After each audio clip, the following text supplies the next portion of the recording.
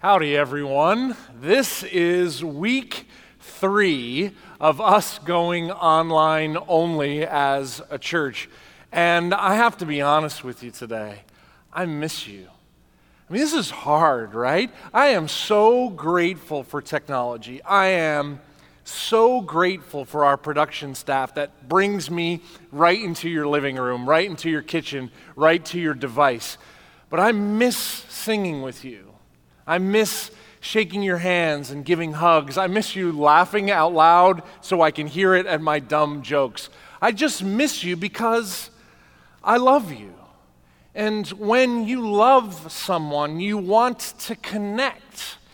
And we're seeing how technology is an incredible tool, but technology cannot replace the loving connections that we're so desperate for.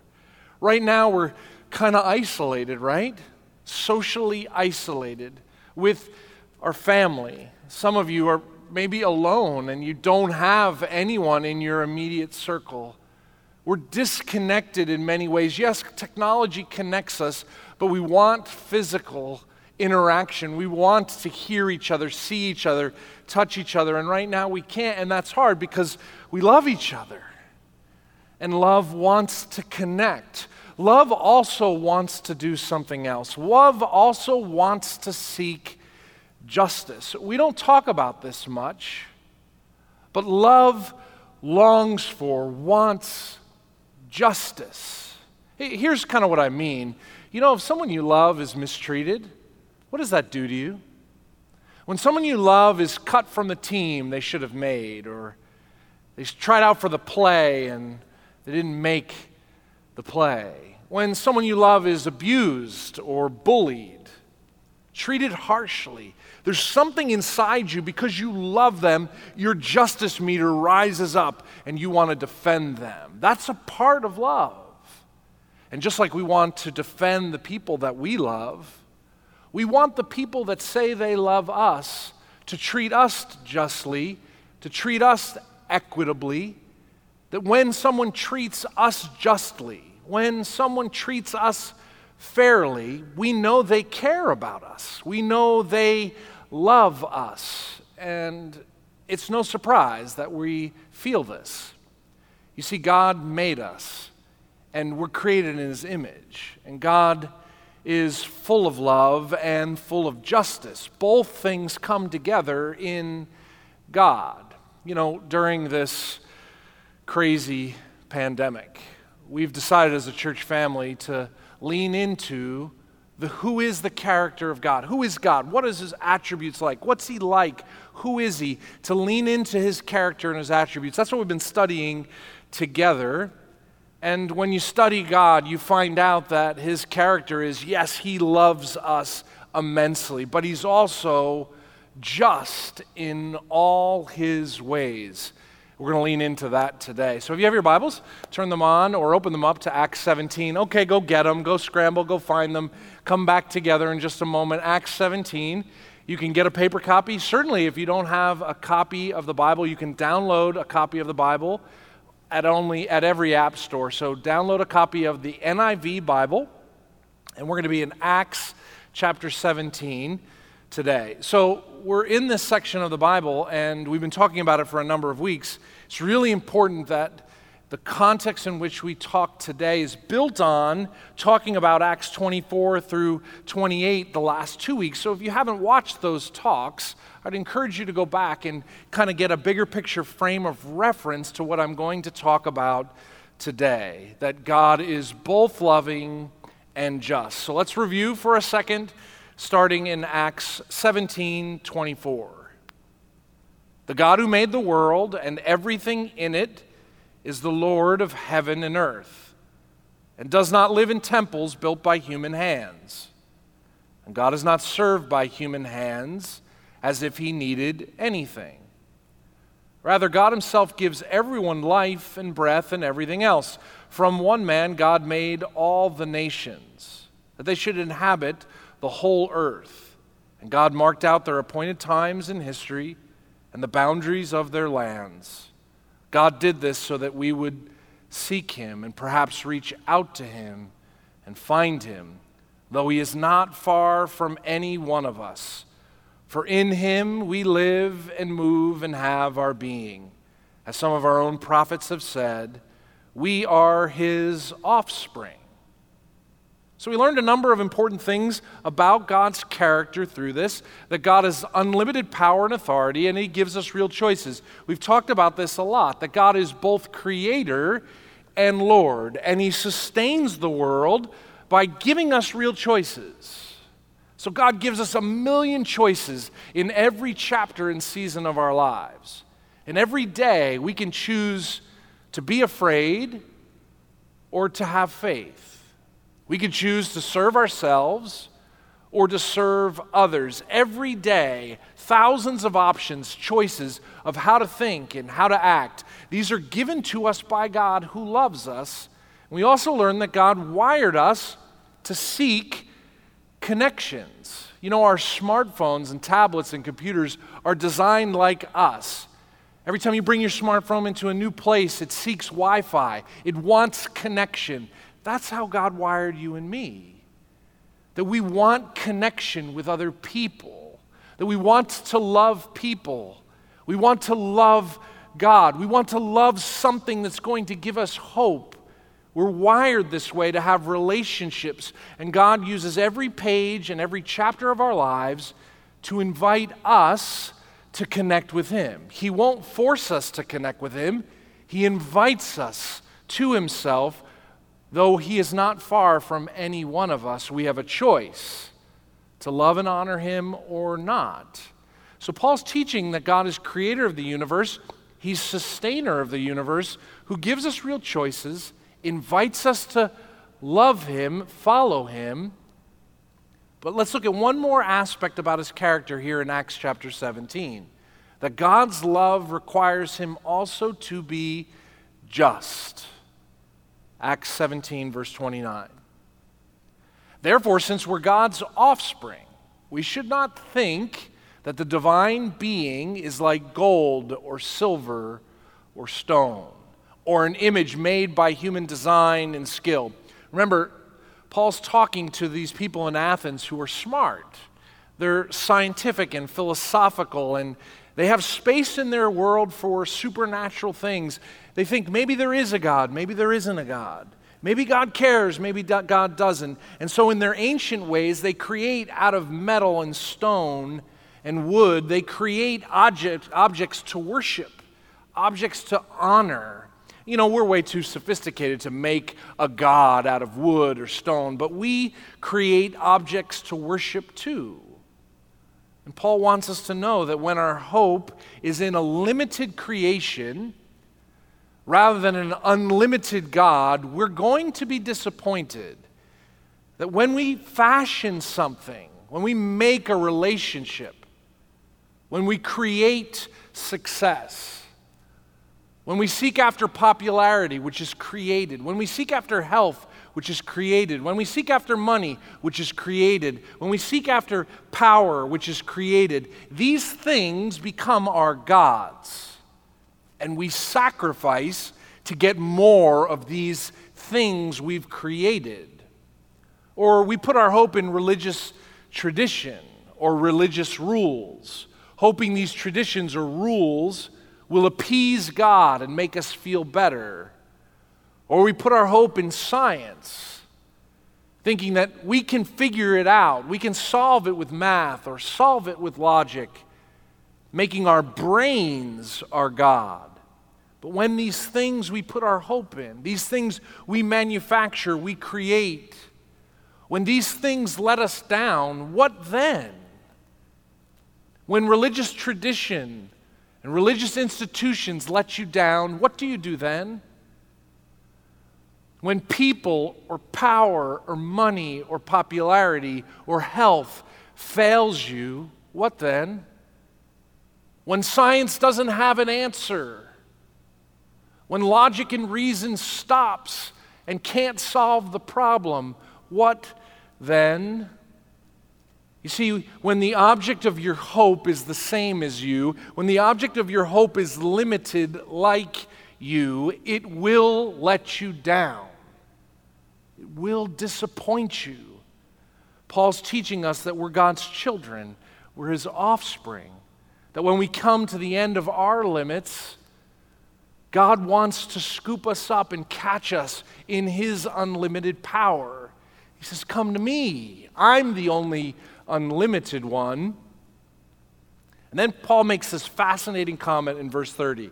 Look at what he says. He says, in the past, God overlooked such ignorance. But now God commands all people everywhere to repent. He says in the past, when you created something to worship, when you made power or money or health or science, when you made these religious traditions your hope, when you created these things to worship and honor and sacrifice, in the past I overlooked that. You were ignorant. You didn't know any better. But now he says, now you know. You know who is creator. You know who is sustainer. Now you're no longer ignorant. Now God commands people everywhere, Paul says, to repent. That's interesting. What does that mean? He says, in the past I overlooked your ignorance. Now I'm commanding you to repent. Here's what repentance means. It just means a 180-degree turn, a change of mind, a change of direction. You were going in this way. You were creating for yourself things to worship, to put your hope in science or philosophy, in money or education, in power or sex or alcohol or drugs. You put all your hope in these things and they're not working, and now I'm commanding you to turn this way. Turn from the way you've been thinking. God is creator and Lord. He wants a relationship with you. He commands you to repent, to turn 180 degrees away from the direction you were going to Him. Turn from your limited hope to an unlimited God. And He gives a reason.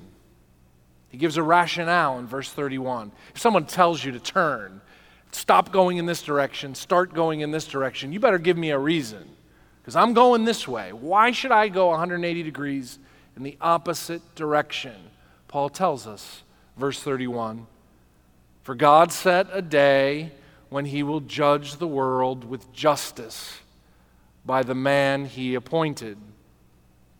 Paul's laid out this rationale throughout Acts 17, that God is creator, that God is Lord, that God says, this is my world. I put you here to serve and honor me, but I give you real choices. You can choose to serve and honor me or choose to reject me. You can do whatever you want, but I am not just creator. I am not just sovereign and Lord over this universe. I am also judge. And there is a calendar day, the Bible says, a day that will happen in history when God will judge the world. When you hear that, when you hear that God is going to judge the world, what does that make you think? What does that make you feel? I mean, it's kind of like, whoa, what? God's going to judge the world? What does that make you feel? What does it make you think? I think immediately I go, well, that's not fair. Like, who's God to judge me? And by what standard is God going to use to judge me? And I immediately go, that's not fair. By what standard? What gives Him the right? And when you hear that God's going to judge the world, I think most of us get scared. I think most of us immediately feel a sense of fear because we know ourselves. We know ourselves better than anyone. We know that we're not perfect.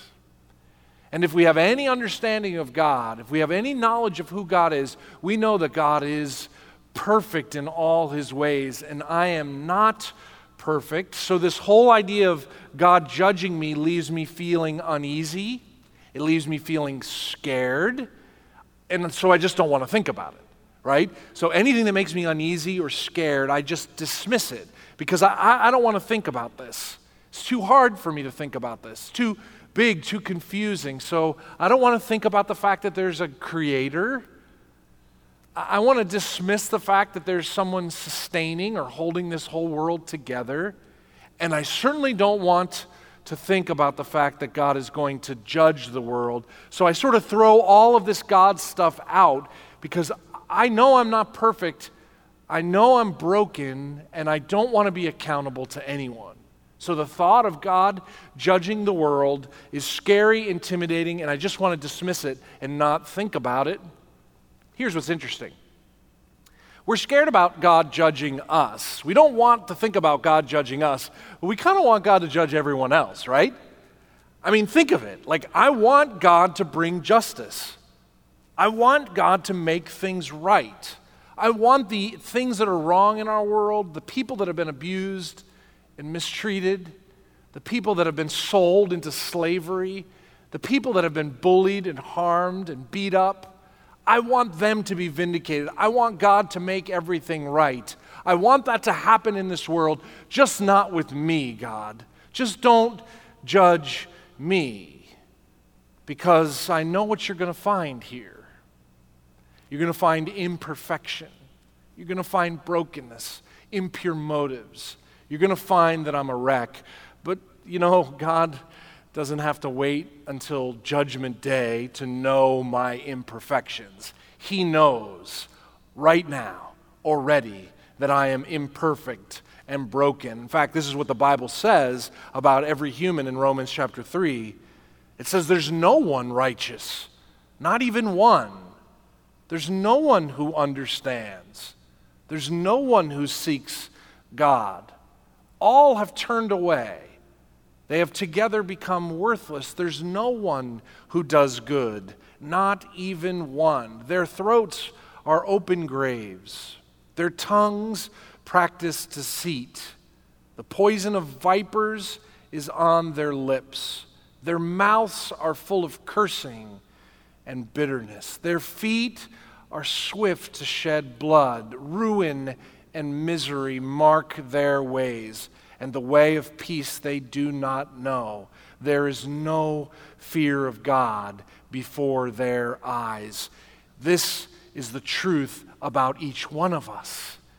The there in us is me. It's you. We fall so short of God's perfect standard. He knows this about us.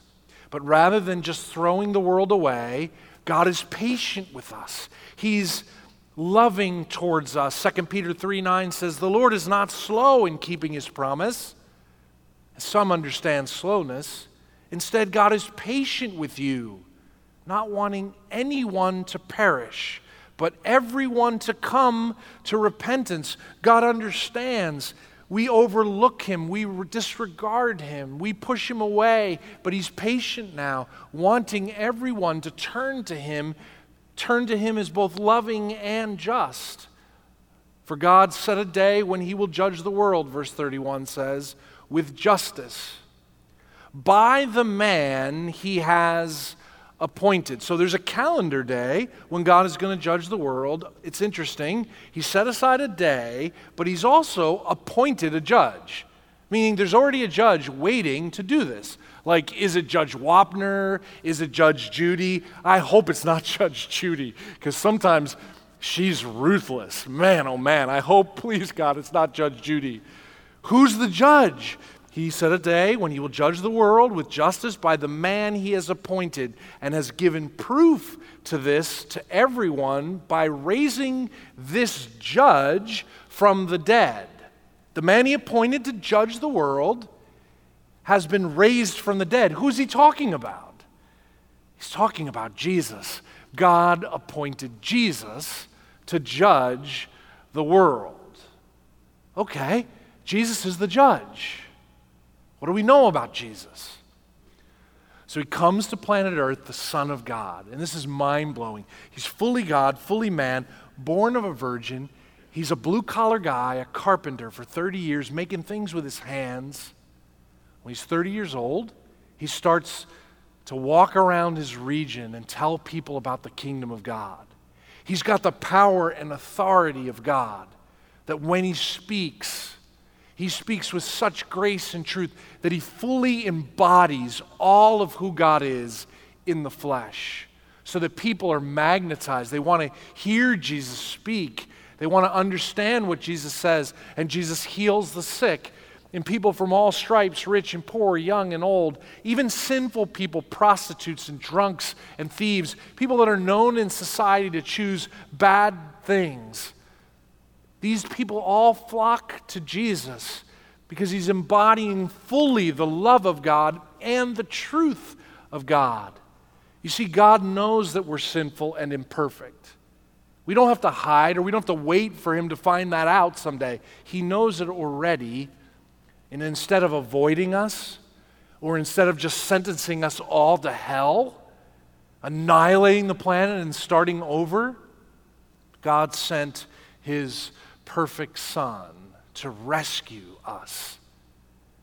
John, Jesus' best friend, writes this in 1 John 2, verse 1.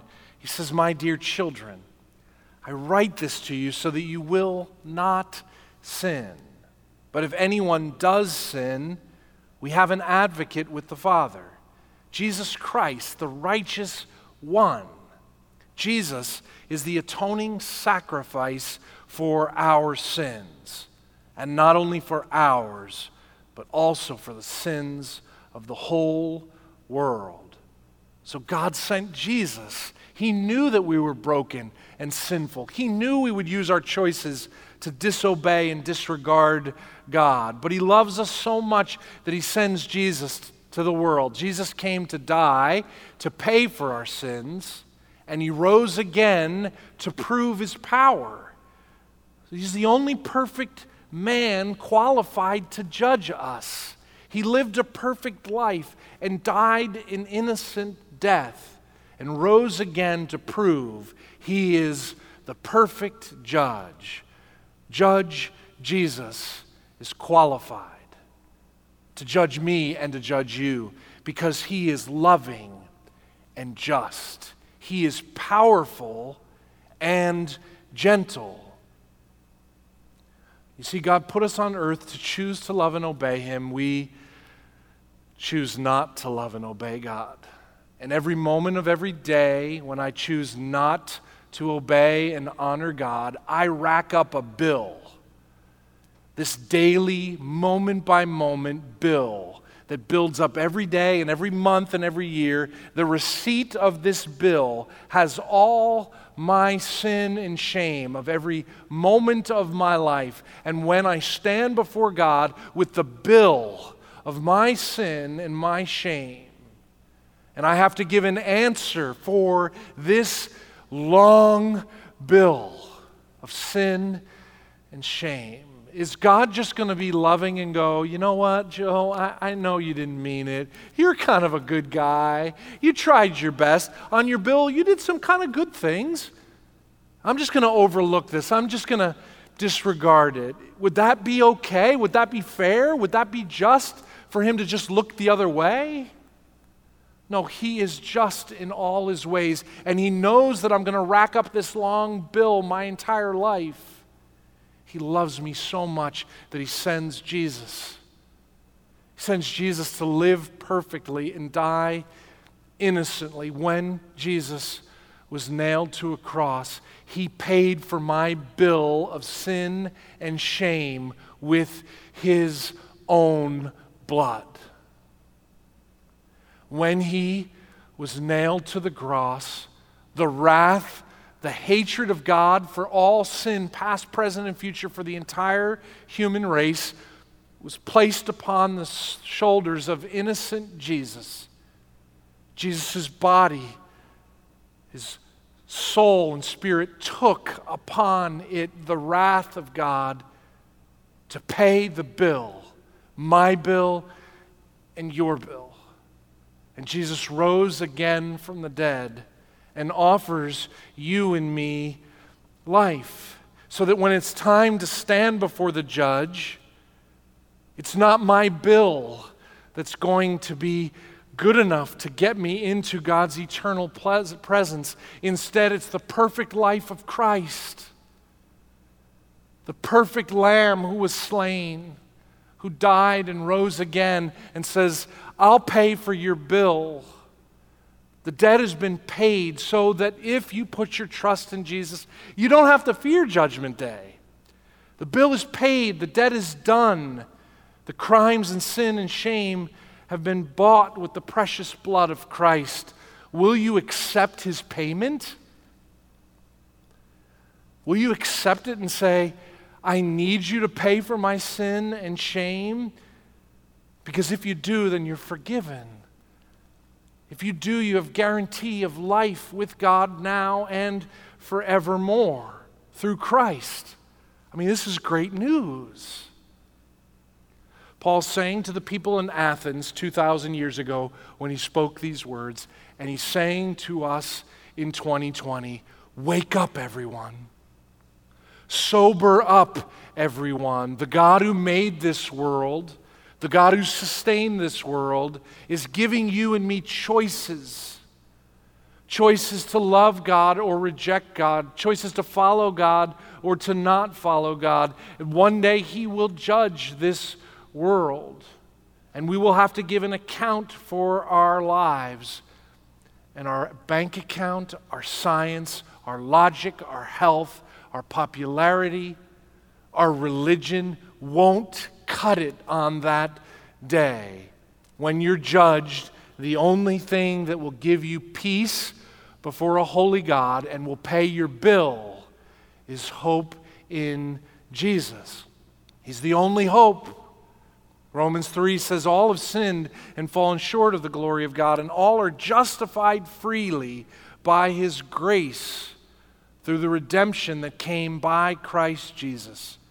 God presented Christ as a sacrifice of atonement through the shedding of his blood to be received by faith. I believe he did this to demonstrate his righteousness or his justice, because in his forbearance he had left the sins committed beforehand unpunished.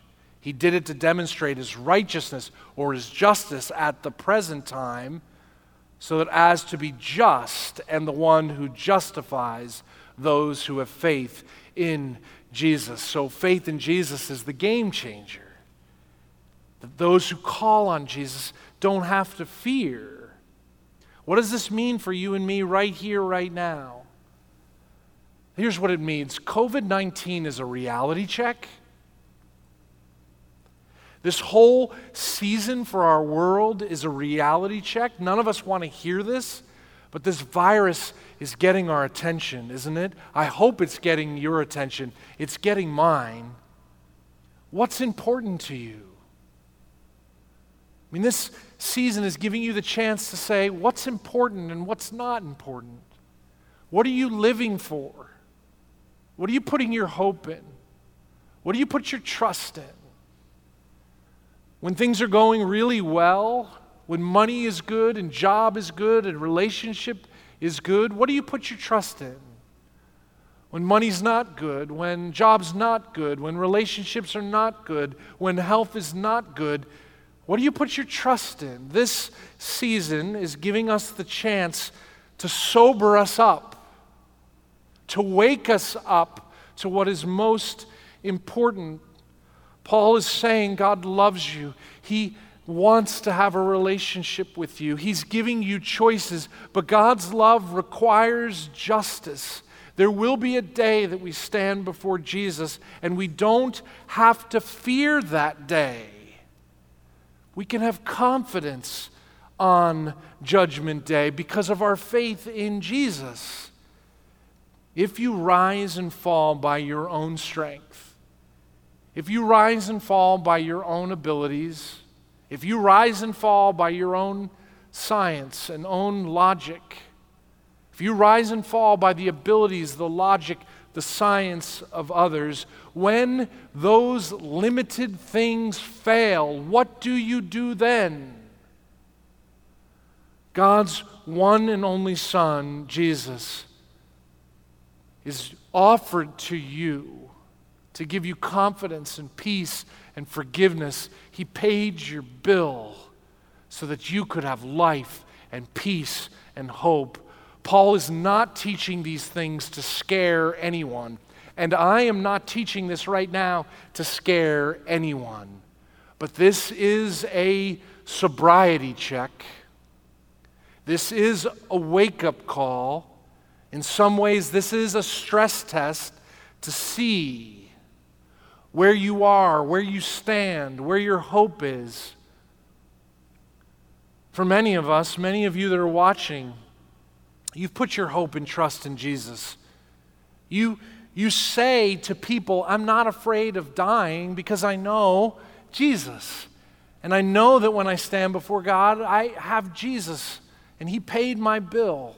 We say the right thing, that we have hope beyond the grave. But this COVID-19 has many Christians frantic. It has this Christian frantic. If God loved you so much to nail His Son to a cross, to pay for your sin, to pardon you and give you peace for eternity, then do you think He cares about you now? Listen to what Romans 8 continues to say. It says, what then shall we say in response to all of these things? If God is for us, who can be against us? Listen to verse 32. It says, He who did not spare His one and only Son, but gave Him up for us all, how will God not also, along with Him, graciously give us all things? So, Christian, son or daughter of Almighty God today, if God is taking care of you eternally, will He not also take care of you in the here and now? And yet I'm so worried about money.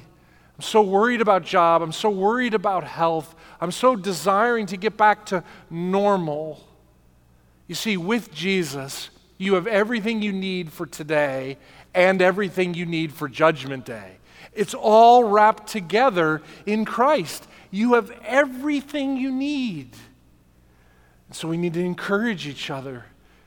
We need to pray for each other. We need to support and remind each other that in Christ we have everything we need for this life and the life to come. Are you confident in yourself? Or are you confident in Jesus? When things are normal and going well, where's your confidence? When this drags on another day or another week or a month, where's your confidence? When you're going stir crazy and you want to get away from anybody in your home, where's your confidence? If this turned right now and there was a vaccine that made all this go away, where's your confidence? Where's your confidence today? Because if it's in your own abilities are limited. If it's in the abilities of our medical community, if your confidence is totally in the medical community or in the political community or in the economic realities, these things are all limited, but God is unlimited. Where's your confidence today? Would you pray with me? God, I admit to you and confess in front of all my friends watching online that I have been frantic, I have been anxious, I have been afraid. You are our anchor. I say to you, I preach that you are our only hope, and yet the reality of my life is that I'm nervous and anxious and afraid, and I just want everything to be all right with the people in the hospital. I just want people with this sickness to be healed. I just want everything to go back to normal. I just want economics to be good. I just want people, my family, to be at peace. Right now, we wait, we watch, we struggle. We fear. But you want us to lift our eyes to who you are. You love us and you're also just. You will make everything right and new. You'll do it some way, somehow, someday. But today we need confidence, and the only confidence we can find is through you. So we bring ourselves to you. Right now, there are people watching this that have yet to put their trust in you. And maybe they're hearing for the first time that there will be a day they have to answer to you. I pray that they would hear that you love them and that you want to offer them forgiveness and peace. You have paid for their sins on the cross of Jesus Christ and proved his power by raising him from the dead. So God, I pray that any person who doesn't know you, listening, watching this right now, that they would call out to you and put their hope in Jesus, and that they would immediately discover peace and joy that's unlimited. God, for those of us who know you and trust you, I pray that the trust that we have for Judgment Day, the trust that we have for beyond the grave, would invade our daily lives now.